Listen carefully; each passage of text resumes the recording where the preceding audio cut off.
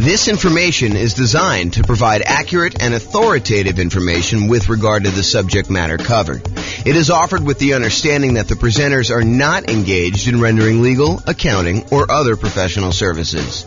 If legal advice or other expert advice is required, the services of a competent professional should be sought. Welcome to the Surprise Real Estate Investing and Real Estate Financial Planning Podcast. Learn all about investing in real estate in Surprise, Arizona, with a combination of real estate financial planning and modeling with numbers specific to Surprise, plus syndicated, more generalized recordings of live and pre-recorded real estate investing classes. Not all of them specific to Surprise. Be sure to stay tuned after the podcast for a message from our sponsors. Well, good morning and welcome, everyone. This is your host, James Orr, and this is a very special class. It is the class on conventional financing.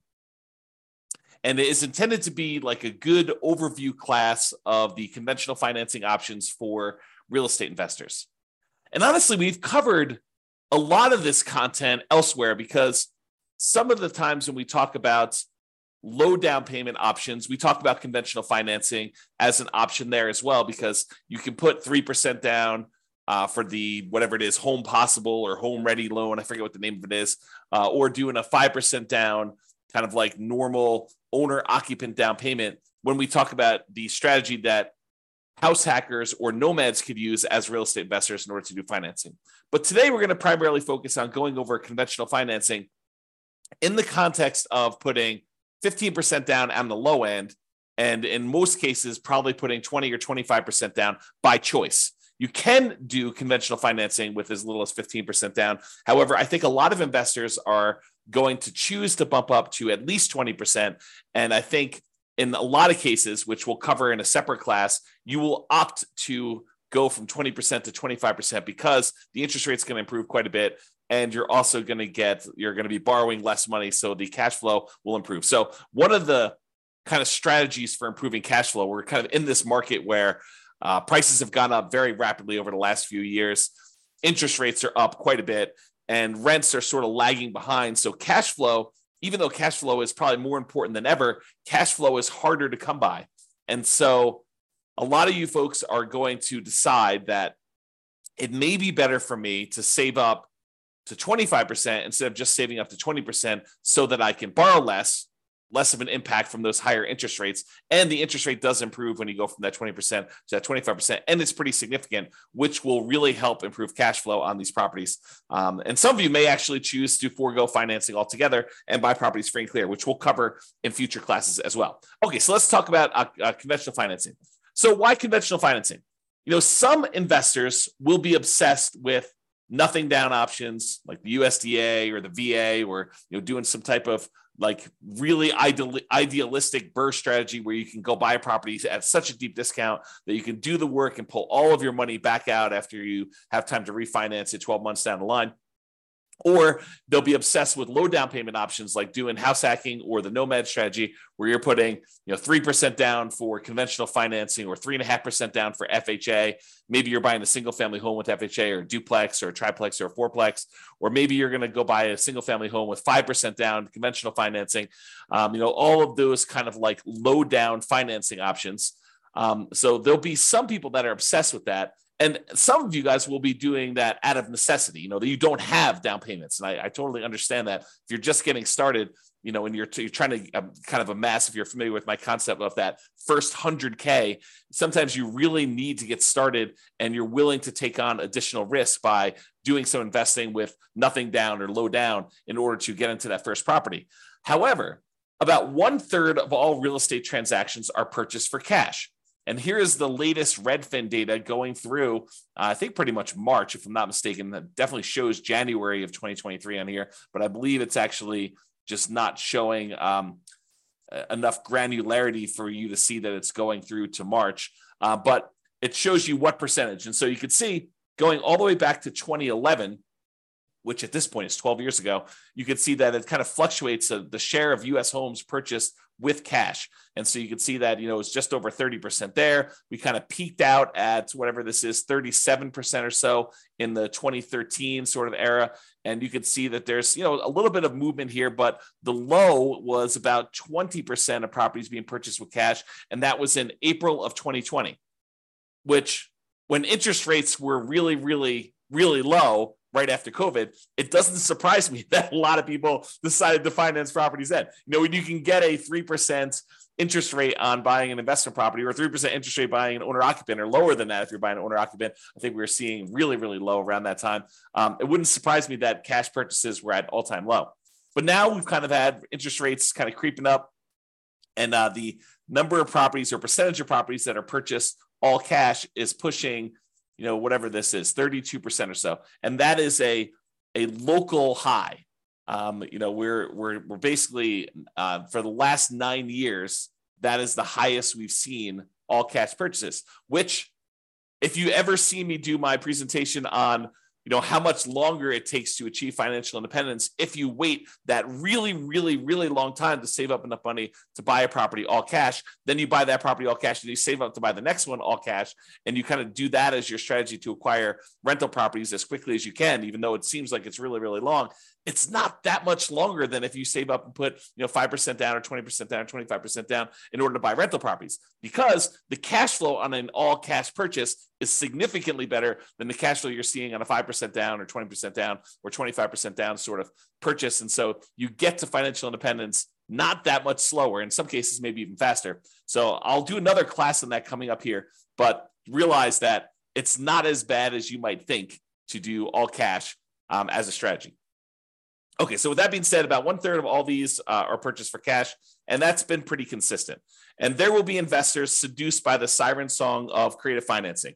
Those that are attracted to the idea of going and finding, some type of seller, motivated or otherwise, or distressed property of some type, and trying to structure creative owner financing or wrap financing or subject to, or acquiring properties on a lease with an option or lease purchase contract, or, do an installment land contract or contract for deed, or, in some cases, maybe doing loan assumption if you're doing some type of house hacking where you're trying to assume a really good low interest rate loan of some type. So there will be, a lot of you, I wouldn't say a lot of you, but there will be some of you who will be seduced by this creative financing and are willing to do more of the real estate entrepreneurship of being in the business of going out there and finding deals, finding motivated sellers so that you can structure these creative financing deals. I don't think everybody is attracted to those. I think some people are, and there are some compelling reasons to do it, but it's not the only way to do this. It's not the only way to achieve financial independence. So regardless of which path you choose, I think having this foundational knowledge of conventional investor financing will help you. Whether you decide to do all cash, I think it's helpful to understand the trade-offs you're making by doing all cash versus doing conventional financing. If you're going to go do this creative financing stuff and you're going to be taking over some loans, subject to or wrap financing or whatever, might it help you to understand how conventional financing works, how it's structured, like what the terms are typically for that? I think it's super helpful. So, having this background knowledge, I think will be helpful regardless of whether you do it or not. And a lot of you are going to choose to do it anyway. Okay. So a quick review of the different financing options that we've already covered in various classes, and go dig into those if you want more information. But here is a really quick overview of the other financing options available. First thing we're going to start off with is the entire creative financing family, which is owner financing, wrap financing, loan assumption, rent to own, lease option, lease purchase, the agreement for deed, bond for deed, contract for deed, installment land contract group, and then subject to, where you buy the property and you leave the existing financing in place. So all of those are available to you if you decide to go the creative financing route. And usually you'll find those by doing your own marketing or doing your own legwork in order to find some type of motivated seller. You usually don't find those inside the MLS. There are probably exceptions. I know I bought at least one property outside the MLS subject to before, but it was exceptional. And it was only one. So really, really unlikely for you to find those types of deals there. As far as down payments go, I think it is likely for you to be able to negotiate some low down payment options when you're doing creative financing. And in some rare cases, I think you'll be able to find some nothing down options. Another option for financing would be private money. This is going to grandma, someone you know who has money that they would be willing to invest in you. And you'll be very likely to be able to negotiate low down payment options on those as well. And in some cases, grandma may not require anything down at all.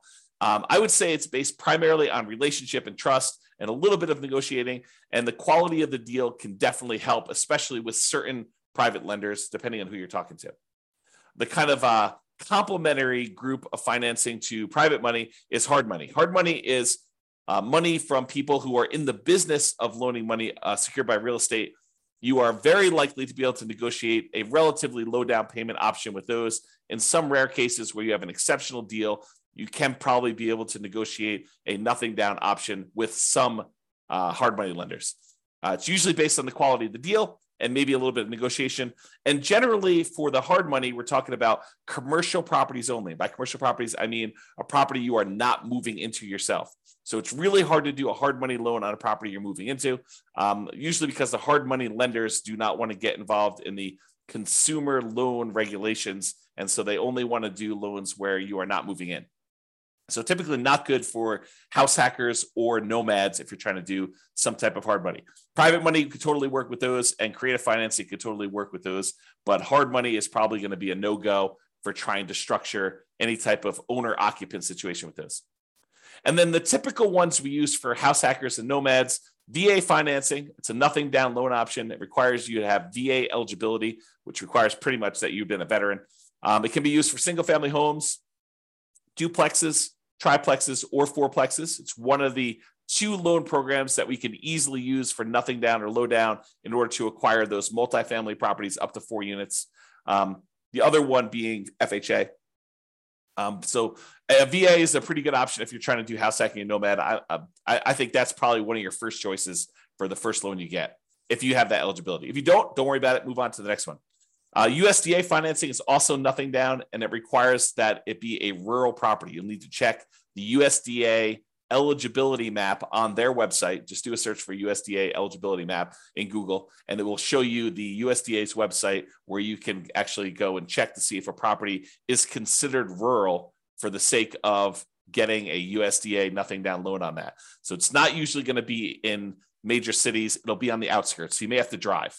So if you're really looking for a nothing down loan program, it may mean that you're commuting to wherever you work or anything like that in order to be able to get the nothing down option, which is completely fine. That is a sacrifice I think a lot of investors are willing to make and should be willing to make. So those can only be used for single family homes, and it's nothing down loan program. Then there's FHA financing. That's usually 3.5% down. You can put more down, but I'm showing you the minimums. And FHA is the other one that allows you to buy single family homes plus duplexes, triplexes, or fourplexes in order to acquire those properties. Especially if you're doing house hacking or you're doing nomad strategy, both of those work great for those. All of those so far, the VA financing, the USDA, and FHA, all require that you owner occupy the property. You need to move into one of the units, or the only unit if it's a single family home. So you're required to move in. And then conventional financing, if you're putting less than 15% down, you will need to owner occupy. If you're putting more than 15% down and you're getting a non-owner occupant loan, you can buy those without moving into them. And so a lot of real estate investors are going to be using conventional loans to buy their non-owner occupant investor loan type properties where they're not required to move in. Now, if you do move in, you can get owner occupant financing, which has much better interest rates, and you could do as low as 3% down, or doing more commonly the 5% down conventional financing program to do that. And it's usually only for single family homes unless you get up to a much higher down payment for those. All right. And then usually there's in some markets, there is down payment assistance available, and that is often combined with FHA. And it may help you kind of offset some of the down payment or all the down payment, depending on the program that they have there. So usually for nomads or house hackers, that could be an additional strategy. There may also be in your local marketplace, local banks or credit unions that offer low down payment and nothing down loan programs. From time to time, we see those as well. Okay, so that's a review of all the different financing options that we've covered before in other classes. This is the creative financing, which I just covered before, so I'm not going to cover it again. And now let's talk about conventional financing, and specifically conventional financing for investors putting at least 15% down. So you could go and do these for nomads or house hackers. You could move into the property and live there if you wanted to. However, realize that that is not the norm. And by not the norm, I mean that a lot of investors are not going to be moving into the properties. They're going to be putting 20% down or 25% down. You can put as low as 15% down to do that. But I think that it's a smaller group of people that are using these loans in order to do house hacking or nomading. Even though I'd like to change that. I would like to have more nomads and house hackers use conventional financing. All right, so conventional finance here primarily talking about Fannie Mae or Freddie Mac. They're quasi-government organizations, is my understanding. Go talk to your lender if you really want to do, or search online. But they are, my understanding is they're sort of like government-ish sort of programs, but they're not actually government loans. But I don't know. I'm not sure I understand all the nuances of that, but you can go look it up if you want to. We typically use fixed interest rates when we do these.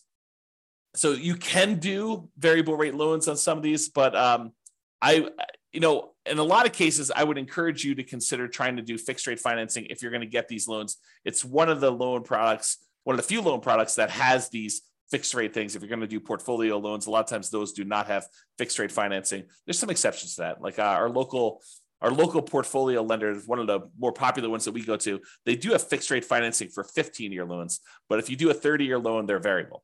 So with conventional financing, though, not portfolio, then they tend to be fixed rate. I like to do 30-year amortization loans, which means that you're doing a 30-year term on the loan and the loan will be completely paid off after 30 years. Why don't we normally do 15-year loans when we're doing conventional financing? Well, why would you want to? I mean, I think one of the reasons why is you get lower interest rates typically if you do a 15-year loan versus a 30-year loan. But why don't we typically do that with investment properties? I think one of the big reasons why investors would not choose 15-year loans when doing conventional is the payment is going to be so much higher that it's going to have pretty significantly worse cash flow because you have to pay off the entire balance of the loan over that 15-year period. So that's, I think, one of the reasons why people don't do it. Although some investors, especially investors that they have a lot of income from their job and they're able to handle that worse cash flow on their properties, especially if they're trying to do some type of early retirement or they're starting later and they have a very limited time until they get to their kind of retirement age. Some of them may choose to do 15-year financing, although in most cases, when I've talked to clients in the past about the differences between 30-year and 15-year, I tend to explain to them that why don't you do a 30-year loan? And if you want to pay ahead, you can, but realize that the return you're getting by paying ahead is the interest rate of the loan. And I think in a lot of cases, you could do better by taking that money and investing somewhere else. Even if you were going to do a 30-year loan, take the extra money that you would have actually spent on doing a 15-year loan, invest that in something like bonds, CDs, money market accounts, stocks, or some other real estate investment as another example, but something other than paying down the loan and getting a higher rate of return than what you would have gotten by paying down that loan each month, because the return you're getting is actually the interest rate of the underlying loan itself. And so if you would take money as an example and you invested it in the stock market and that was growing at, 6, 7, 8, 9, 10%, depending on what you're investing in the stock market, you could use that money to then grow at a much faster rate. When it gets large enough where you could take that thing in one big chunk and completely pay off your mortgage at that point, that actually gets you there faster than if you take the same amount of money each month and you invest it in that underlying loan itself at that lower interest rate. Now, if the rate on the loan is actually higher, then it might be faster for you to do that. But if the interest rate on the loan that you're paying off faster is lower than what you can get elsewhere, it'll tend to be faster if you actually do the investment elsewhere. There may be additional risk that you're taking on. You're introducing the new risk of investing in stocks that when you do that. But I think a lot of folks believe that over a long enough period of time, that risk is a worthwhile risk to take for the return that you're getting. All right, so conventional loans, talked about 30 years, fixed rate financing. It tends to be 740 plus credit scores for the best interest rates. If you're doing owner occupant, as I mentioned before, you could do 3% down or 5% down. The 3% down is that home ready, home possible loan. It's primarily for first time home buyers. 5% is much more common, and you should plan on doing that, especially if it's past your first one. So you might be able to do 3% for the first one, but you're probably going to be doing 5% for subsequent ones, especially if you're doing like a nomad strategy where you're buying a property, moving in, living there for at least a year until you save up your next down payment, then converting that one to a rental. Then you're actually going to go buy a next one with 5% down and repeat this process. You probably should be planning on 5%. not 3%, even though you can maybe I'll do the first one for 3%. Okay. Now, if you're doing the non-owner occupant ones, it's usually 15% down at a minimum. And that's going to include PMI. Now, PMI, if you remember, is private mortgage insurance. It's the insurance that you pay to protect the lender in case you default. So the lender basically is like, hey, I really would prefer that you put 20% down to buy this rental property. However, you seem insistent on wanting to put 15% down. So I'll tell you what, I will make you a loan with allowing you to put 15% down. It's going to be a slightly higher interest rate. And I want you to go to this third party and pay them to protect me in case you default. I feel comfortable that if you put 20% down and property values move around a little bit and you stop making payments for whatever reason, and I have to come in and I have to foreclose on you, and then I have to go hire a real estate agent and a handyman to go in and fix up the property and a real estate agent to go market it and sell the property, I think I can get most, if not all of my money back if you put 20% down. You put 15% down, I'm not so sure. I think it might be close depending on what happens in the marketplace and what you end up doing. And so I want to protect myself. And the way I protect myself is I have you pay a third-party insurance company that will pay out if I actually need to foreclose on you and I sell the property at a loss. So they're the ones, third party, that's protecting the lender in case you default. So if you decide to put 15% down, the interest rate's going to be higher. It's a little risk premium baked into there from the lender, and they're going to insist on you paying PMI. Okay. If you put 20% down, the interest rate gets a little bit better than doing 15% down, and you don't have PMI. So it actually improves cash flow quite a bit going to that 20%. And the interest rate will improve significantly more if you go from 20% to 25%, which is why a lot of real estate investors will choose to wait that extra time, save up 25%, and put 25% down. Okay. All right. With that being said, you could typically get 10 non-owner occupant conventional loans per Social Security number. And I worded that oddly. The way I understand it, and check with your lender to make sure that this is true for you, and this is actually the regulations, but my understanding is it's 10 loans, period, if you plan to get your next non-owner occupant loan. So imagine for a minute, you bought a house to live in, then you went and you bought 9 rental properties, and you're trying to buy your 11th property. Those 10, the one you live in, and the 9 that you have as investments, they would all count as financed properties if you still have loans on them. And so you would not be able to get your 11th conventional loan if you're trying to do that as a non-owner occupant. Oddly enough, in that same situation, if you were trying to buy that 11th property as a property to move into as an owner occupant, you would be able to get it because there's no limit on you doing it as an owner occupant. This limit only applies to investment properties. Okay, so that does count. Now, some real estate investors, some couples who know, they're definitely going to be getting more than 10 conventional loans. Maybe they've got a huge stack of money resources that they're already planning on using for down payments, and they know that they're going to be doing this.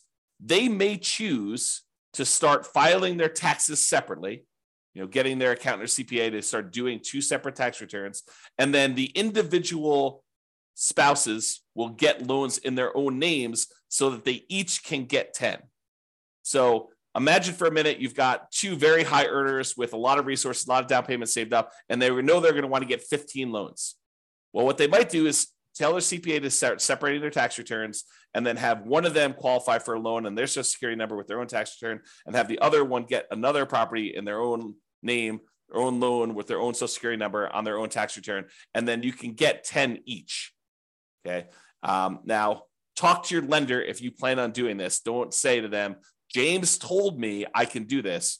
You want to make sure that the lender you're using and the underwriter they're using is going to say, yes, that is how I'm interpreting the regulations and the guidelines. And yes, that would work for us in our kind of like loan situation. So before you go through all this extra work of doing that, realize that's there. Now, if you're not going to get more than 10 conventional loans, you don't need to worry about this. Or if you're going to do some type of like nomad strategy where you're buying properties and you're always doing an owner occupant, it doesn't matter either. Just realize that it could come into play if you're trying to get a lot of loans and you've got a lot of resources to do that. in order to kind of get these things there. Okay. Typically, you'd add 5% down payment if you're doing multifamily. I will show you the down payment chart here in a second. For Fannie, can you do cash out refinances up to 4 finance 1 to 4 unit properties? For Freddie, it's up to 6. Again, I would check that guideline because I'm getting mixed information on that. So check with your lender to see what the current limit, if there is one at all, on being able to do cash out refinance properties for Fannie or Freddie, because there has been limitations in the past. I thought that's what the limitation was, but your lender should be able to tell you what the exact limitation is at that time. So if you're going to go do it, make sure you do this. And this comes into play, if you know that you're going to do a cash out refinance and you're about to buy your next property, maybe check with your lender and say, hey, should I do this cash out refinance before I buy my next property? Because am I going to be limited in being able to do it after I buy the property?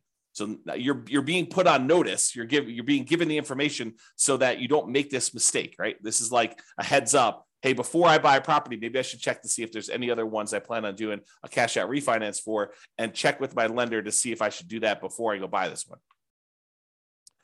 For both Fannie and Freddie, my understanding is the rate and term refinance, which is different than doing cash out refinance where you're pulling money out. You're just refinancing the rate of the loan and the term of the loan. You could do up to 10 financed 1 to 4 unit properties if you're doing that.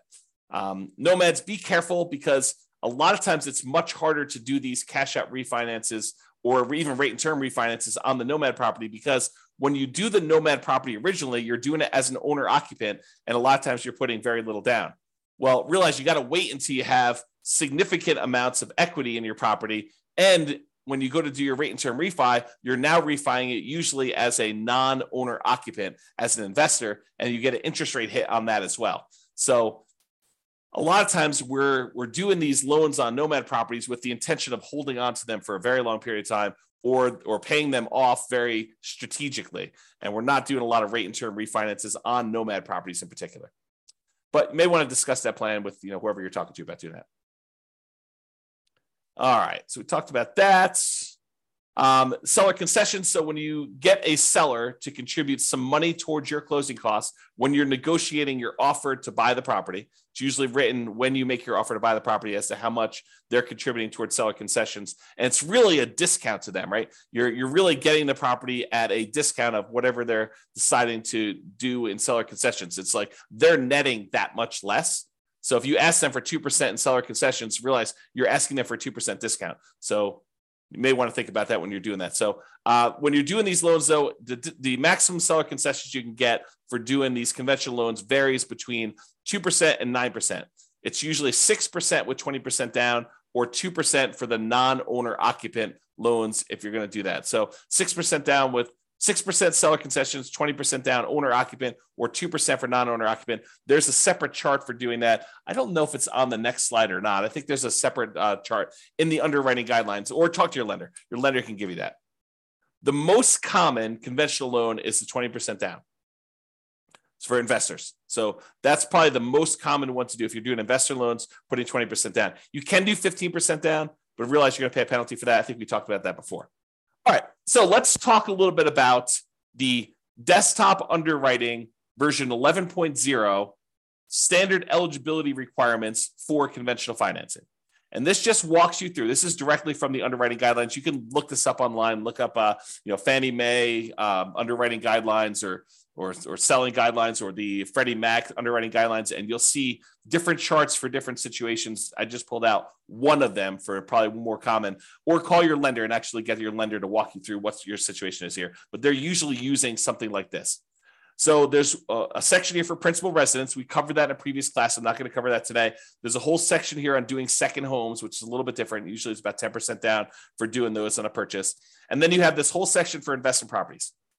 So if you're buying a single unit, not a duplex, triplex, or fourplex, you could do as little as 85% down. I'm sorry, 85% loan to value, 15% down for a fixed rate mortgage and adjustable rate mortgage. So you can get both of those options with a single family home.